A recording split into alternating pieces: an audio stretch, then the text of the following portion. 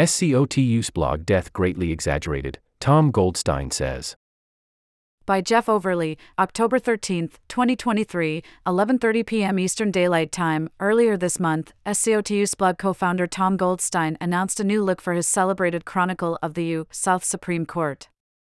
But the pioneering litigator is now rebutting reactions from peers who publicly proclaimed that the makeover reflected SCOTUSblog slowly dying away, a real loss, and the start of a slow farewell to a venerable institution. Law360 is on it, so you are, too. A Law360 subscription puts you at the center of fast-moving legal issues, trends, and developments so you can act with speed and confidence. Over 200 articles are published daily across more than 60 topics, industries, practice areas, and jurisdictions.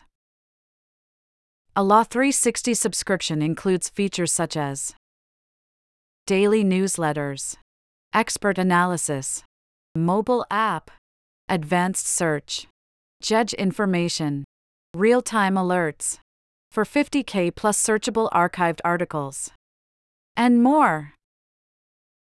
Experience Law360 today with a free 7-day trial.